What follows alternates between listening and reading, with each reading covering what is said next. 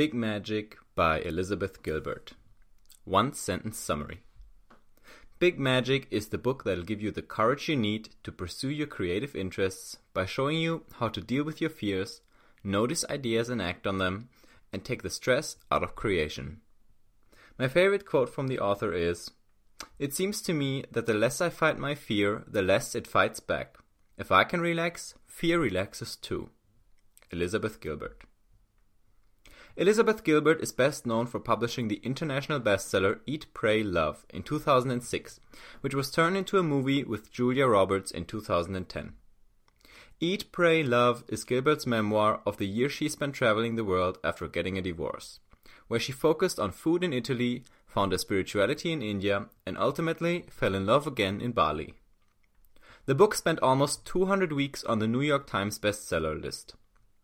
Big Magic is a non-fiction book that describes her creative process. It'll teach you how to be creative in spite of your fears, how ideas work, where creativity comes from, and how you can make sure your creativity keeps flowing freely. Here are 3 lessons to get you started. 1. Let your fears coexist with your passions. 2. Give yourself permission to create. 3. Keep your day job to fuel your creative affair. Got a novel inside you? A painting that wants to come out? Let's get creative. Big Magic. Lesson 1. Let your fears coexist with your passions. This answers the question, do I have to overcome my fears to start a creative project? There's a lot of talk out there these days that you have to overcome your fears. As if somehow you could do something and that would magically make them go away forever. That's not the case. Steven Pressfield has shown us that artists who truly care will always have to face their fears, even long after they've become huge successes. Elizabeth Gilbert agrees. She says, instead of overcoming your fears, just get comfortable with them. Let your curiosity take the wheel and put your fears into the back seat.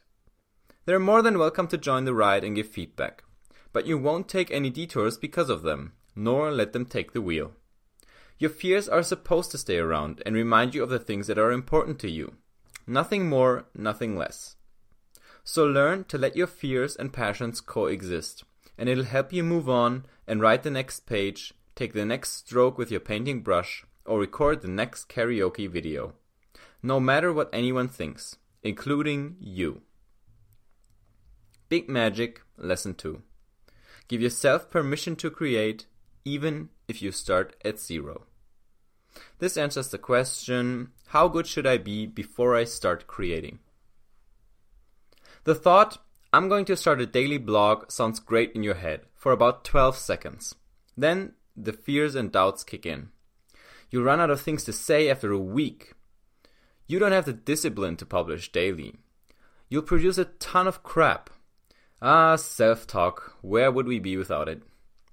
This little conversation is one I had in my own head before starting this very site. But I went ahead and gave myself permission to do it anyway. Sure, the first summaries on here aren't nearly as good as some of the newer ones, but being okay with producing something that's not as good is exactly what I needed to do before I was able to get here in the first place. You have a right to create, no matter where you're starting from. Whether you have always had a talent or started at absolute 0. Tell yourself that. Say it out loud. I'm a writer. I'm a painter. I'm a singer. Announce to yourself and the world that you're here to chase your passion, regardless of rejections and reactions. Being authentic is much more important than being original, and the latter always follows the former eventually. So don't worry too much starting out and just get going. Big Magic, Lesson 3. Keep your day job to fuel your love affair with creativity. This answers the question, should I take the plunge and quit my job? Or stay at my day job and create on the side? We all know that one hipster guy or girl from high school who'd spent his or her entire time writing songs and playing the guitar and now plays the bi-weekly show at a local pub but never got a real job. That's the cliche version of an artist's life, and it best stay that because it often chokes your creativity, due to the stress of having to pay your bills with your art. Imagine having to sing every day at a place you don't like for people you don't care about.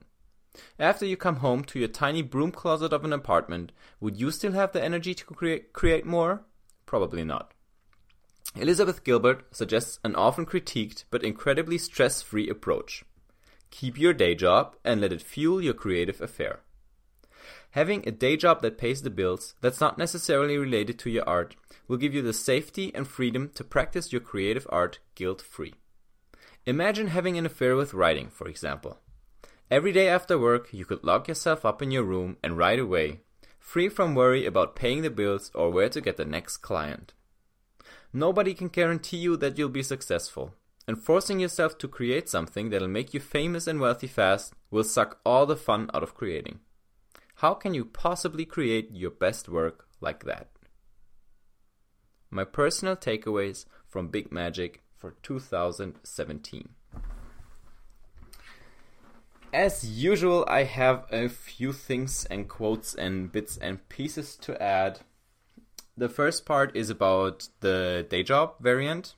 And there are, of course, several variants you can go. Obviously, there's the two described in the summary, which would be 1, go all in on your creative art and say become a freelance writer, for example, if you stick with writing. Become a freelance writer, get some gigs, do your work and so on, and then write a blog on the side and hope eventually you'll get a book deal. There's the other version where you keep your day job and have your day job be something unrelated to writing, maybe accounting, and then write on the side. But there's also another version I would like to point you to, which is to have a day job that is related to your passion somehow, or at least to the skill set, and then do it on the side. So imagine you take a job in publishing, for example, or you would take a job as an editor at a newspaper and do that and then write on the side. So your job can complement your art in various ways, but it's always going to complement it because no matter what skills you acquire, they're going to be useful eventually. So, and the part about it being stress-free is absolutely true. And that's exactly my plan, actually. After I graduate with my master's degree in probably 2018 or early 2019, I want to see how much money I'm making, see how that's going, and then most likely just apply to a couple of different jobs, try to pick one that's maybe 40 hours a week, or maybe even 30, fund all my stuff, pay my rent, pay my food, have everything covered, my insurance and so on, not have to worry about anything, and then spend all my free time, all my spare time, every minute I can spare on writing more and writing more and writing more, until I eventually make it as a full-time writer. I think that's a great plan. I think that's absolutely true about it being stress-free. I've been a freelance writer and I noticed I wasn't as much into writing on my own blog, working on my own stuff, because every minute felt like a minute taken away from making enough money to pay the bills. And that mindset kind of sucks and is actually very detrimental to creating your art. The second bit I'd like to add is the bit about giving yourself permission to create, even if you start at zero. That is huge. That's absolutely huge. The first few summaries on 4-minute books weren't that good. My first few blog posts were utter shit.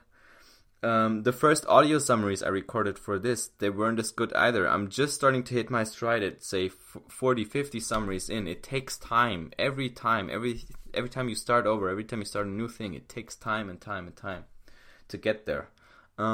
And to help you remember that, I would like to leave you with a quote from Ernest Hemingway. The first draft of anything is shit. That's what he said. And to close it out, give yourself permission to create, no matter how bad you might start out. More importantly, turn pro, set a schedule, create every day. Really, really be professional about the way you create, but leave your creation process intact by making sure it doesn't depend on paying your bills. It's a great strategy to try. I highly recommend it. It's risk-free, and I hope to see whatever you create very soon.